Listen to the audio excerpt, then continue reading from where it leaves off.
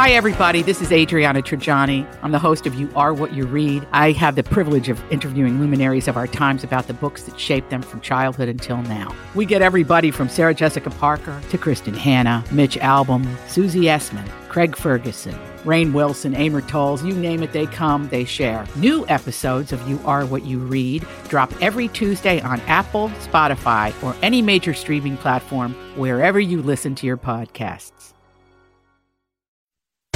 This is a My Talk Dirt Alert. And here with all the latest, not only from Hollywood, but in the latest culinary traditions. I know. So we're always talking about snacks. I feel like we're always talking about food. Yeah. Always. Well, because we love food. We love food and we're hungry. Hi, Elizabeth. Hello. Okay, you guys. Olivia Jade is not speaking to her parents after this college admissions scandal. They spent $500,000, according to investigators, to get her and her sister into USC, and she is not happy about it.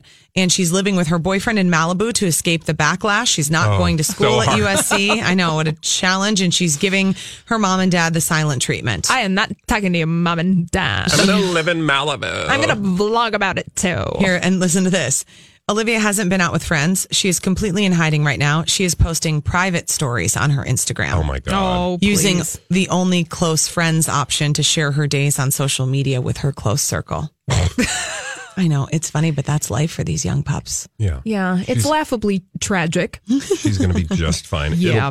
It's because honestly, like, obviously you can hold her accountable for, I mean, she's an adult, right? And to what extent she knew about what was actually going on and all that stuff. But ultimately, the real story to me is not her, it's her mother. Yeah, it is. I mean, she feels like she's the victim, this Olivia. And, you know, I think you can understand some of her point. Listen, she was building a brand and a business and a successful venture. Her parents forced her to go to USC. She didn't want to go to college. Now, one could say that that's ungrateful. Many people would love to go to USC. But listen, if it's not for her, it's not for her. She didn't want to go to college, okay? Yeah. Her parents forced her to go to college. And then now she loses everything that she'd been working on because they got her into college under false pretenses. And so now all of her relationships, the brands or everything are pulling out from her deal. And she didn't want even to do this in the first place. God, it might have been one thing if it was like all she wanted in life was to go to USC. And her parents made it happen for her. Parents made it happen. Then it's kind of like, well, she needs, I mean, then it's, they didn't do the right thing. I just think about the amount of guilt their parents must be feeling at this point. Know. Like, yeah, maybe what? Well, I mean, I would just think there's got to be a moment when you're like, oh my God, I tried to do this thing and now I've done the absolute worst thing and have ruined. I mean, I think their children will be fine. They will be successful. In the long run, they will go on. Yeah. But for them in that moment, for clearly the kinds of ways they thought life was so extreme and, you know, like I can just feel that in their world, in their little bubble, that must be extremely just mortifying. I think hopefully they're doing some serious self-examination to figure out how did we get to this point that we felt. Yeah, I think Lori Loughlin was spotted sitting outside, maybe eating something. I think she really pensively. So says the Daily Mail. A pensive salad. Yeah, I saw the pictures. They're very grainy photos, Holly. Yeah, you know, the telephoto lens is out, and she did not want to be photographed, but she is sitting on a bench, picking her teeth pensively. She also helped an elderly woman, believed to be a relative, before getting in a black Mercedes. That sounds nice. Jussie Smollett facing a lawsuit over this attack, and it could cost him his job. So the city is now demanding that he pay $130,000 for the overtime required to investigate this now infamous incident.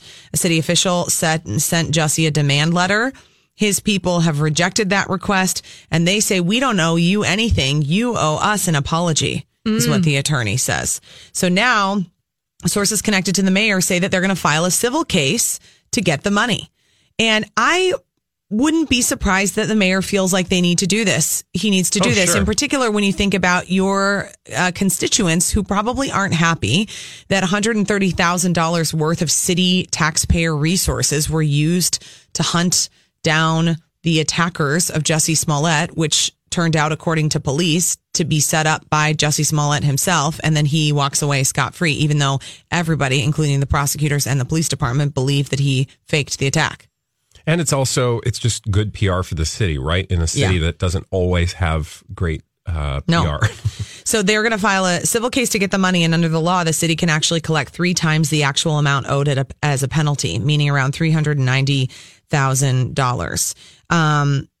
It's interesting because if Jussie fights it in court, then there will be litigation and a judge will have to decide if the attack was fake before deciding whether Jussie is required to pay. This is what TMZ is reporting. And the judge would only have to rule that it's more likely than not that he faked the attack. Mm-hmm. Yeah, so it's not beyond a reasonable doubt. The bar is lower. Always lower in a civil case. Mm-hmm. Yeah. So if a judge rules the attack was fake, then everybody at Empire has no problem saying you're out and we can fire you under violating your moral clauses cause and not have to pay him the remainder of his 6-year contract at Fox. Everybody picking up what I'm throwing down? And I tried to talk about this in the first segment before I was having my hot flash. Yeah. You look like you've recovered. Thank you. I think it really is these brothers that were implicated in this hoax that are going to be, sort of the deciding factor, because if they decide to come forward and make a public statement, which by all accounts they were ready to do until they went radio silent, wonder why, we don't know, speculation all over the place. But if they did come forward and make a public statement, I mean, it's pretty Jussie wouldn't really have much to say, right? Yeah. Be like, okay, so these 2 people say something. Yeah. What say you? What say you? Exactly. Dutchess Megan had quite an opulent baby shower in February, and it was not taken very well by the British media. Turns out they don't really do very fancy baby showers in Britain. And so Meghan is still really struggling with the press in London, that she was made aware. And here, Colleen was not a fan. She was made aware that Kensington Palace and the royal family, that's not the way they do it with a big flashy baby shower like the one she had in New York City. She did not receive a scolding for the baby shower that she had in the States, but she was informed that it strays from the norm. Oh, we have our massive wealth, but we don't like to flash it in your face. Yes. Do it the royal way. We take the train. I mean, honestly, people, you have a baby, have a fun baby shower. I mean, and it was thrown by her friends. Yeah, let them do what they want to do. Yeah. And British press, lay off. Mm-hmm. All right, gotta go. Thanks, Elizabeth. Bye. You can, of course, listen to Elizabeth every single day and see her, too. She's beautiful on Twin Cities Live, KSTP Channel 5. When we come back, 30-second pop culture challenge. Give us a jingle.